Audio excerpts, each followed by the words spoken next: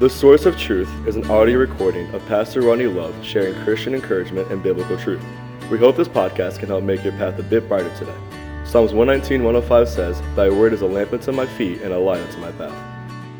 Well, good morning and welcome to our Thursday edition of the Source of Truth podcast. And we're glad you join us on this Thursday morning as we take time in God's Word to evaluate some great truths. And again, we've been going for quite a while now through the book of Psalms, and we're going to continue in that as we're in Psalm chapter 101.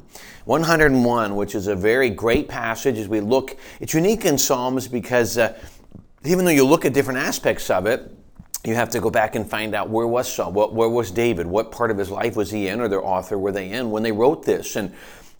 And so in this unique section of Scripture, David was a bit younger. David was about to become king. And so he writes this psalm and he puts it in there with a list of commitments that he was making to the Lord, he was making to himself, probably you could even say making to his kingdom, of the way he was going to rule, the way he was going to reign, the type of kingdom he wanted. David had specifics. He wanted a certain type of kingdom and honored God, and we understand that. And so we look at this passage, and really it starts off with, in verse 1, I will. There's a list of things that David said he would do, he wanted to do. These are things that he will. And so I'm going to take just a second, because one of the unique things in this passage is, we look back at the story of Daniel. Daniel chapter 1 verse 8, the Bible says Daniel purposed in his heart that he would not defile himself with the portion of the king's meat or the wine which he drank. And we find that to be true. And 2 weeks later, he was found to be better than everyone else, or he and his friends, and so they changed the diet. And we see through the book of Daniel that Daniel did. He stayed strong. You don't see a record or a list of things that Daniel did wrong. He's not going to do right. You don't see the things where he did wrong and he had to get it right. And so you look back and say, man, he purposed in his heart at the beginning, and look what he did. And it's similar in this section of Scripture, but in this situation, it's different, because David, obviously he was a man after God's own heart, which we understand is not a heart of perfection. It's a heart of reconciliation. It's a heart that recognizes when they do wrong and get right. They're not blaming other people. They're constantly in a desire to get right with God and take responsibility. But David was, when Samuel was looking for king, David was the youngest. He was not the greatest physically, and yet God told Samuel, you look on the outward appearance, I look on the heart. So we know there was something very special about David at this point. So David's getting ready to be king. He'd gone through all these battles of Saul, trying to take him down. So he'd been through a lot, matured a lot through this, of course. And so he starts talking about the things he will do when he becomes king. Here's the one thing we'll look at when we evaluate this passage. It's interesting that we'll look over the next couple of days at things that David said he will do or he will not do. And yet we find, if you study out the life of David, that he did many of these things. That was some of his greatest failures, is his failure to do at one point what he knew to be true. Now, please remember one thing unique. I think we have to understand history. When Israel first started begging the prophets Samuel for a king, the priest for a king, when they started begging for that, Samuel was offended. I'm not doing enough job, and God, listen, they're more mocking me. But God started trying to tell Israel, you don't want a king. And he kept talking about all of the power that kings have in those days and how they can abuse, and how there's a list of things that kings are allowed to do because they were the king. And the abuses they could place upon families and the things they could take, and the power of that kingship was very, very tempting and could overwhelm. And so David probably had a full understanding. Saul was the first king. He had seen Saul becoming from who he was to who he became. And so maybe I'm sure he had spent some time and he knew that this is a potential. And so God, I don't want to become that. Yet we learn later he did. So David was aware of many of the temptations that were going to come his way in this position that he had, who's going to have as king. And so he is, before I get there, I'm going to establish just some things. I want to make some decisions. So let me start with a very simple principle there, that it is important for us that we look ahead to the things that we might face and say, I want to make decisions now. When I go to college, I'm going to make decisions to have the right friends and to work hard and do things necessary.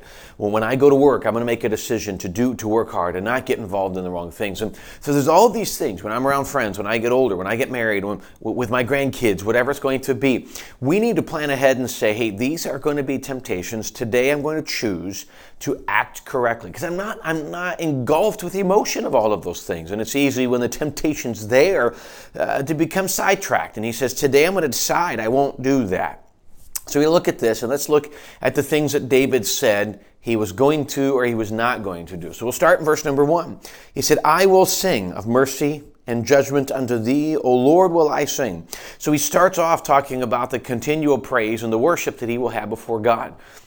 And I would agree that's a very necessary point, because if I continue to sing before God and I continue to worship Him and I continue to place Him in this great position He needs to be in my life, all the other things that I want to do are going to become easier, because I remind myself daily of God's presence. I remind myself daily of His goodness. I remind myself daily of the things that He would want me to do and the things He would not want me to do. Here's a simple principle. It is virtually impossible for us to walk a life that honors God without His strength. Well, it's not virtually impossible. It is impossible to walk a life that honors God without His strength. Religion dictates, be good, do this, and it places this absolutely unattainable burden on its constituents, if I can use that word. And people of religion, they're coming, man, I wish I were better. I wish I were this. But it's all placed on me to be moral. The problem is, without the whole filling of the Holy Spirit, there is no morality in me. If I don't have the Holy Spirit living in me, there's no way a human being can be moral in and of himself. They have the curse, they have the sin nature, and they're going to go the wrong direction.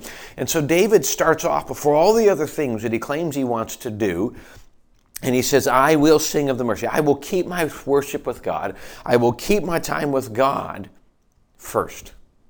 I think that's an important thing that we would understand, that our time with God, our walk with God, our time in church, things of these natures, these are more than just, church attendance is more than just an American tradition. Church attendance, our Bible reading is more than just, I want to do a spiritual act because I want to feel Christian. These are necessary things, because if I'm going to walk with God, and the Bible tells us in Psalm 119, David later says, wherewithal shall young man cleanse his way? By taking heed thereto according to thy word. Thy word have I hidden in my heart, that I might not sin against God. I put into my life the things of the word of God, which then give me the strength and the ability to not sin against God. It's when I turn away from God, it's when I turn away from God's word, and either I'm not reading it, I'm not listening to it, or frankly, I'm seeing the Word of God as an institutional book where I learn facts about certain scenarios, but I'm not applying it, I'm not meditating on it, I'm not doing it, is when it becomes empty and I find myself in all kinds of problems. Yes, you can read the Bible and still be in a rough part of life.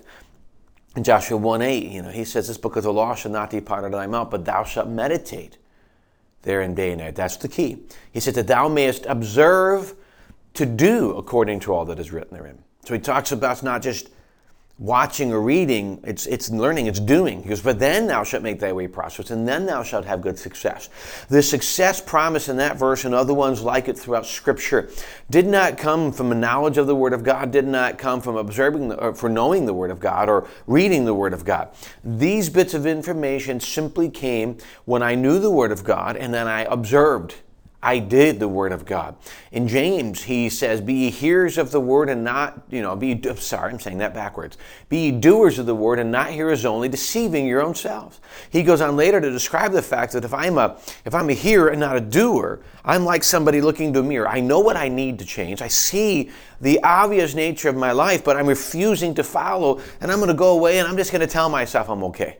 I know it's there, God's pointed out to me, but I'm not going to do anything about it. I'm not observing what God has taught me in the Word of God, in His Word, what He's teaching me, what He wants me to change, how I can be better, how I can be stronger, how I can be wiser.